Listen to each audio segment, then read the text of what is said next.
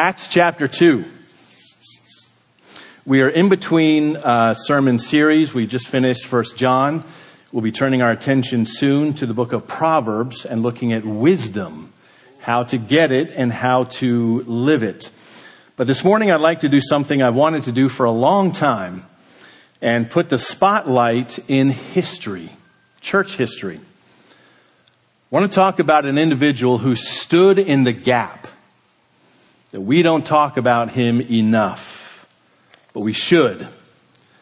So our key verse, our springboard, if you will, is Acts chapter 2, verse 42. You will recognize this as the verse that I've set for this year for us to focus on.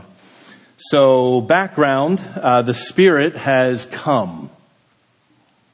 The Lord is building His church. The disciples have been commissioned. Their job, our job, make disciples. They are commissioned, they are empowered by and unified in the Holy Spirit. And here's what that looked like. They devoted themselves to the apostles' teaching, to the fellowship, to the breaking of bread, and prayers. The rapid growth of this movement, along with its radical message, would unsettle the religious establishment. Soon, the apostles, the leaders, were opposed and persecuted. Flip to Acts chapter 5. We have a very telling statement. Acts chapter 5, verse 40, the apostles are doing what apostles do. They are preaching the gospel of Jesus Christ. And when they had called in the apostles, that is the religious establishment, when they had called in the apostles, they beat them and they charged them not to speak in the name of Jesus and let them go. So they pulled them in, told them to keep quiet, put a muzzle on it, and do not speak about this Jesus anymore. And to show our determination in that, they beat them. This is the price that they paid. Verse 41, please notice their response. They left the presence of the council, dejected and angry that the rights, no. They left the presence of the council rejoicing that they were counted worthy to suffer dishonor for the name. Now remember, they were told specifically in no uncertain terms, do not speak about Jesus. Yeah, right. Verse 42. Watch this. Notice how Luke puts this, by the way. Luke is a very detail-oriented physician. And every day in the temple, and from house to house, they did not cease from teaching and preaching that the Christ is Jesus. Do you see what Luke did just there? So the apostles beat up, told not to speak about Jesus. So Luke makes it sure that you understand exactly what they did, what their course of action was. Every day, in the temple, in a formal setting, from house to house, in an informal setting, they didn't stop. They did not stop talking about Christ. Teaching and preaching the singular focus of the gospel that the Christ, the Messiah, has come and His name is Jesus. Now this pattern would include one more. So now I want you to go to Acts chapter 9. Throughout the early years, there would be persecution, growth, periods of peace, and deepening. It's kind of a rhythm, right? The persecution, the opposition that was first directed against the apostles now became common for everyone. We know there was a guy named Saul who hated the church with all of his heart, who got special permission to travel outside of Israel to persecute and harass Christians. It didn't go so well for him, but it went well for us. Notice how Luke describes this pattern. Acts chapter 9, verse 31. So the church throughout all Judea and Galilee and Samaria had peace and was being built up. There's a pattern. There's persecution. There's peace in the life of the church. And walking in the fear of the Lord and in the comfort of the Holy Spirit, it multiplied. So the church is growing. The church is suffering. The church is comforted by the Holy Spirit. The church fears God rather than men. So the church does not back down, does not shut up, does not stop talking about Christ and living it out. So this pattern would include one more element. Peter and Paul spoke to it. False teachers. So the church is growing. The church gets opposed. But then even inside the church, there arises false teachers who will peddle false teachings, most often for their own benefit. So great attention must be given for the health and the growth of the church. Let's listen to what Jude has to say. This is the second to last book in your Bible. It only has one chapter. Verse 3. Jude says this. Beloved, although I was very eager to write to you about our common salvation, I found it necessary to write, appealing to you to contend for the faith that was once for all delivered to the saints. Those are my highlights, obviously. So Jude says, I wanted to write to you about all the wonderful things about our common salvation, which obviously others have done. But I felt prompted when I actually sat down to write, to urge you to contend earnestly for the faith. There's an article there. It's defined. It doesn't change from generation to generation. It is the faith. Now, in the original, there's a string of adjectives which modify the noun, which is faith. It is the once for all delivered to the saints faith. Once for all, never again, delivered to the saints. Not just to special people per se, but to the saints, to all of us. He goes on. Why do I write you this? For certain people have crept in unnoticed, who long ago were designated for this condemnation, ungodly people who pervert the grace of our God into sensuality and deny our only Master and Lord Jesus Christ. Hone in on that. They deny our only Master and Lord Jesus Christ. Christ is obviously the heart of the gospel. So what does a false teacher do? They pervert who Christ is, what he did, and his relationship to us. False teachers have always and will always pervade the church inside and out. The church moved forward, often under great duress. But all of that changed dramatically with the most remarkable development. So as you read the book of Acts, which is the history, if you will, of the early church, you will notice there's no concluding comments. Luke kind of leaves it open-ended. Why? Because the history of the church is still being written today, right? It's an ongoing history of the church.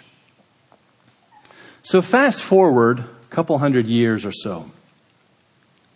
In the early 300s, the church was brutally persecuted as the emperor was determined to quell in-house arguments.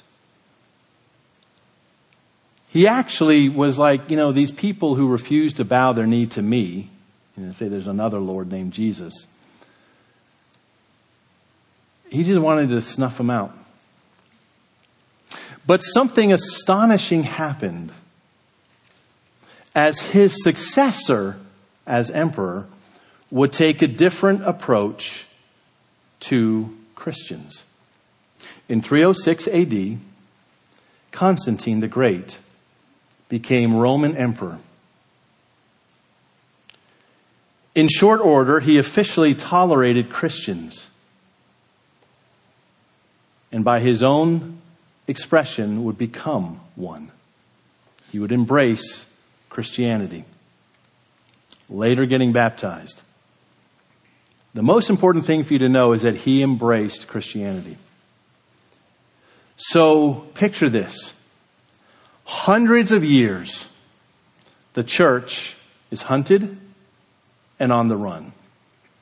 There is no time to catch your breath, no time to do anything, but to be faithful every single day. The persecution that was unleashed on Christians was so brutal at times. But everything changed when Constantine said, actually, I like this. I'm embracing it. Well, he's an emperor, so in his mind, well, everybody should embrace it. And so Christianity went to the sect that was persecuted and hunted to the sect that was celebrated. There were a few new things that took place. Church buildings being one of them. There was no such thing as a church building. They would meet, as Luke said earlier, in the temple from house to house. That's how they did it.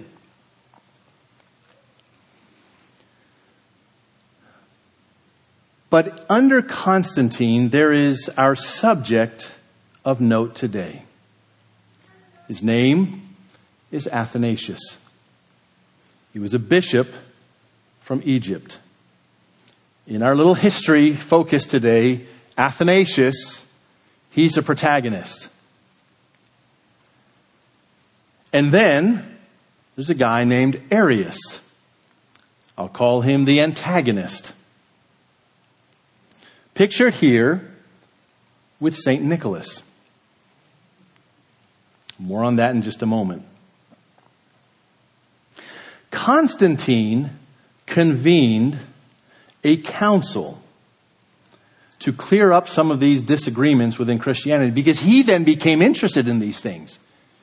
I mean, it's pretty obvious he didn't have a clue what he was talking about, but he said, I'm going to have the experts come in and we're going to talk about this central issue of who is Jesus Christ. The Council of Nicaea.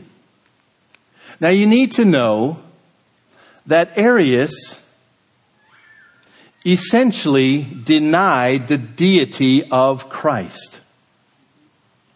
History tells us, if you look closely at this, that is why St. Nicholas is punching him in the face.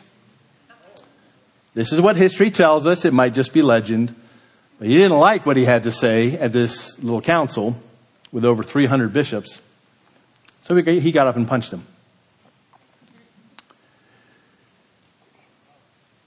But you need to remember something about church history, because this is oftentimes misunderstood, especially at the very beginning. They had to codify things. They had to make certain things official. For example, they regularly read what we call the New Testament in the churches. So Paul's letter to Rome would also be read in Ephesus or in Philippi. There was a common understanding that what the apostles had written was the Word of God. No one was surprised at this. But they said, we need to sit down and kind of make this official because we've been on the run all this time. Also, key truths about the faith. Who is Jesus Christ? Who is he? You see, Arius was pushing something that was contrary to what was commonly accepted, but Arius was a very charismatic personality. People liked him. People gravitated towards him. But he was preaching heresy. So let's look at this spirited discussion. It actually focused on two words. The Greek transliterations behind me. Two words. The second one on the bottom has one letter added to it, which changes the meaning completely. And here's what it is. It has to do with what we would call the being or the essence or the substance of Christ, who he is. And bear with me, this is going to sound like a deep philosophical, theological discussion. It's really, really important. And it's why I'm highlighting Athanasius this morning. You see, Athanasius would assert that Jesus Christ is himself God. The Son is fully divine. Remember what we celebrate around Christmas time? Emmanuel. His name shall be Emmanuel, which means God with us. Athanasius wanted to articulate the beauty and the transcendence of who God is, his triunity, which of course runs contrary to how we even think. But again, that's why we worship him. We don't put him in a box so that we can understand neatly everything about him. What Athanasius was putting his finger on was that Jesus Christ, the Son of God, was fully God and fully man. He fully entered into our humanity, and though veiled, he never stopped, it's impossible, being God. Now, Arius, he was very sincere. But that one little letter, in English, the letter I, he had a different notion about Christ. That he was the same essence of God, kind of, but not really. Not completely. You see, Athanasius was saying that the Son shared the same essence, being as God, because he is himself God. There is no distinction in that sense. Athanasius said, well, yeah, there is. He's a good guy. Like maybe above everybody else, but he's not himself God. So that literally was the discussion. Whether it's true or not, I don't know, but that's why legend says St. Nicholas got up and punched him in the face. He's like, you need to sit down. But here's what I want you to understand. Athanasius was not getting all philosophical and getting annoyed because he wanted his narrow view of who God is. What they were talking about had enormous repercussions. Athanasius would argue the obvious. Christ came to be our Savior. Christ came because we cannot save ourselves. If Christ be not God, he is an insufficient Savior. It is the very heart of the gospel. It is the very core of the gospel that we need a Savior. That's kind of the whole message of Christianity. And when they said his name will be Emmanuel, God with us, they meant that. That was on purpose. because it held meaning.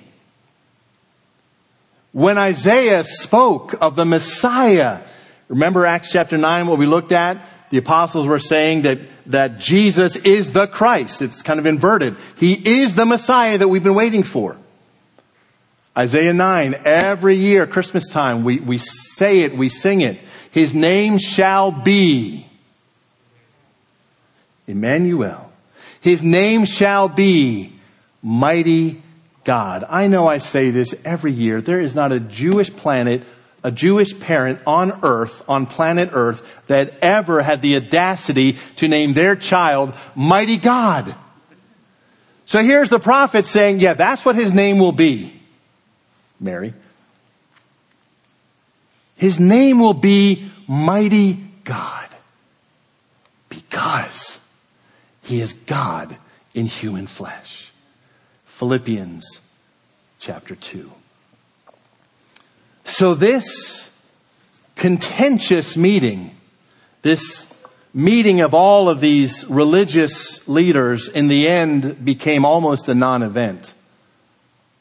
Because with over 300 present, only 2 objected to what Athanasius had to say. And you need to know that because the church held to and confessed, as we saw in Jude, the faith.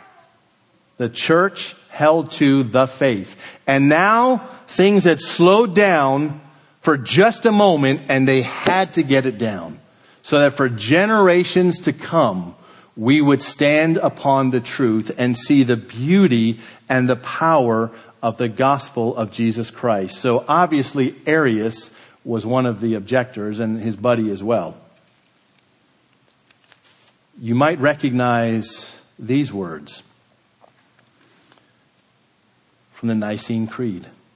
A creed is a confession that comes out of these type meetings. We believe in one God, the Father Almighty, maker of heaven and earth and of all things visible and invisible, begotten of the Father before all worlds, God of God,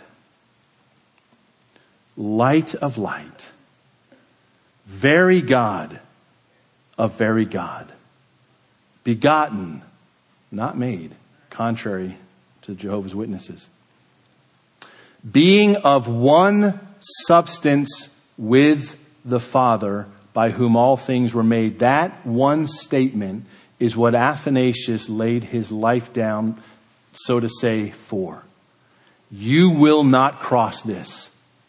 Being of one substance with the Father. That is a clear declaration that the Son is God and that God rescued us from our sins.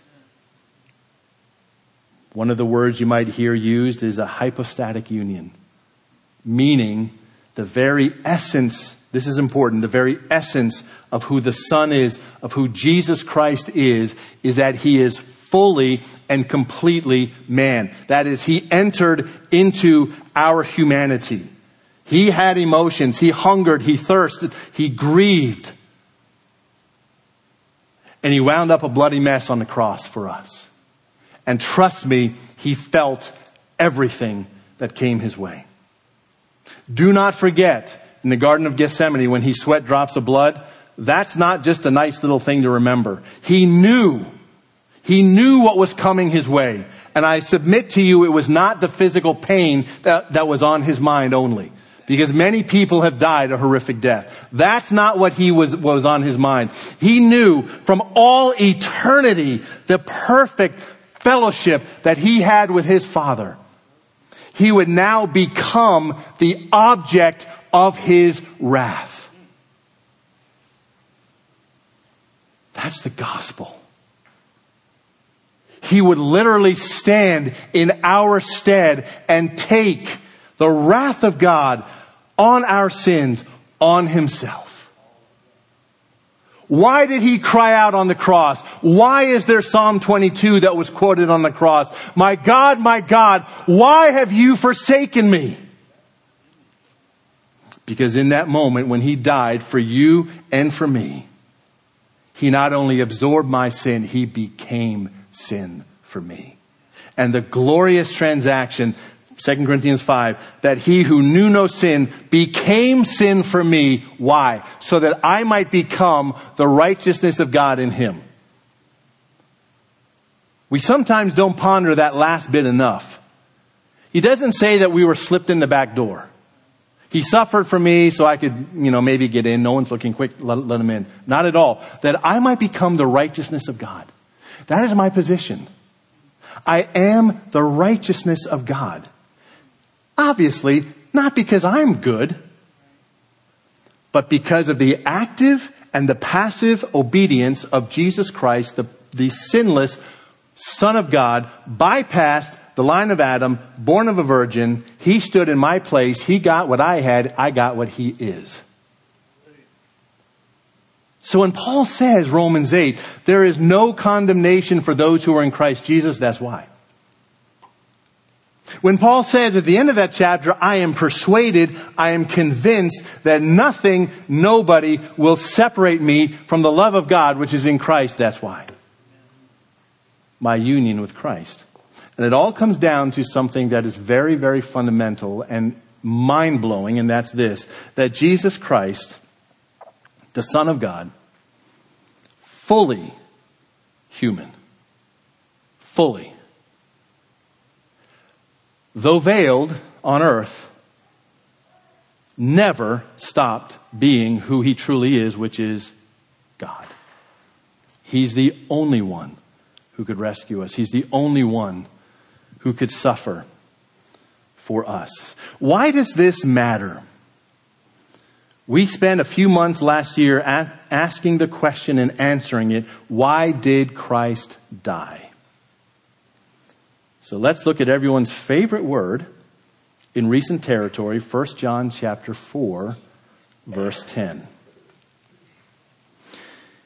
In this is love, not that we have loved God, is not God word from us, but us word from God, but that he loved us and sent his Son to be the propitiation of our sins, that he would be the satisfaction of God's holiness, of his justice, of his righteousness. Saints, there was no one who could take my place but Jesus Christ. No one. And remember, this verse is often misunderstood. He's not saying that, wow, this is love, that someone would lay down their life, because we know many good people have laid down their lives for other people, and we acknowledge the beauty of that. It's who he's talking about. That God himself came. God himself took the form of his own creation, of a servant, and humbled himself to death, even death on the cross. There are three things that, in particular, I want us to walk away with when you think of this wonderful figure in church history by the name of Athanasius. Number one, Athanasius taught us to be a good theologian. Spoiler alert. Theologians are not a special little group of people off in an ivory tower that we can't even compare ourselves to. A theologian is every single Christian. Theology, as Spurgeon said, is the queen of all the sciences. It's the study of God. Who he is, his beauty, his glory, his majesty. Every Christian is and should grow in being a theologian. Growing in the knowledge of who God is, setting our minds to meditate and reflect on his glory and his beauty and who he is.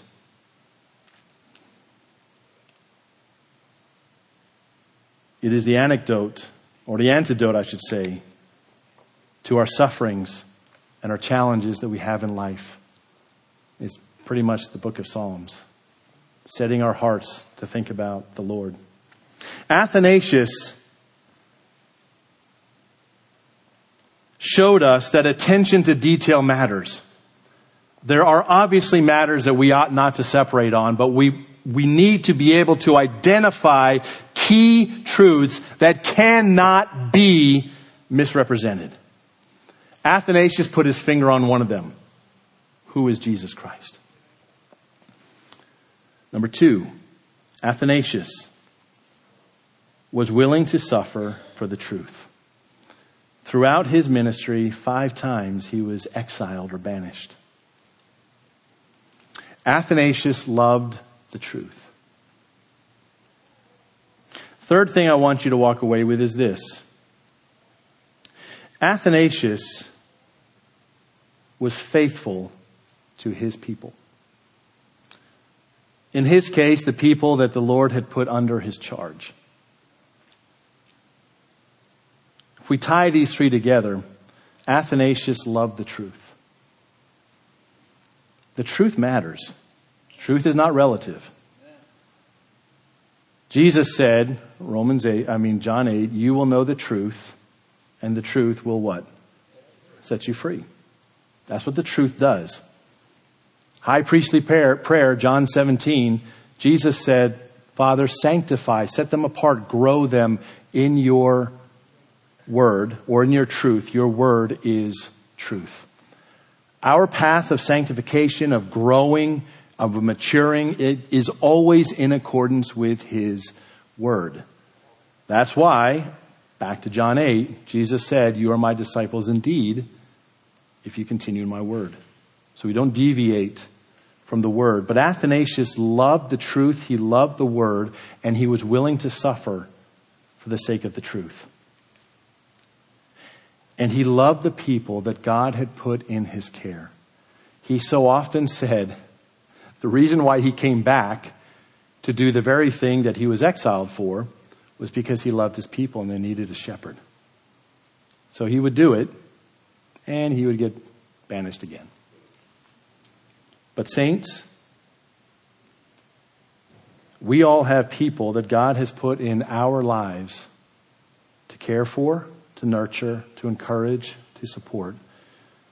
May we be faithful in doing just that, even when we get kickback. It is Father's Day. Dads, stay the course. Stay the course.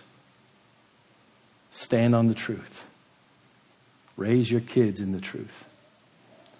For those of you who play father figure to others as a mentor or otherwise, stay the course. You matter. So I commend to you this morning Athanasius. You might know, with my British background, my middle name actually is Thane. I spurned it growing up, and now I kind of like it because it's, kind of a derivative, I think, of Athanasius. But Athanasius is one of those people who showed us how to live honorably and nobly for the gospel of Christ. Would you guys bow and prepare your hearts for prayer?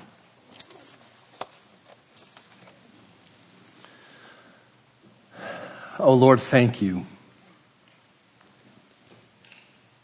for the liberating truth of the gospel. Thank you for sending your Son, the Lord Jesus Christ, fully God, fully man, to live and to die for us. Thank you for the simplicity of the gospel message. Believe on the Lord Jesus Christ and you will be saved. Not our works, not our efforts, but faith and confidence in who Jesus is and what he has done for us. Today, Heavenly Father, we pray for our dads that you would encourage and strengthen them. We acknowledge the flip side, those who long to be and are not. Those dads who are heartbroken today. Those who are heartbroken because of their dads. Oh Lord, strengthen us, we pray. In Jesus' name, amen.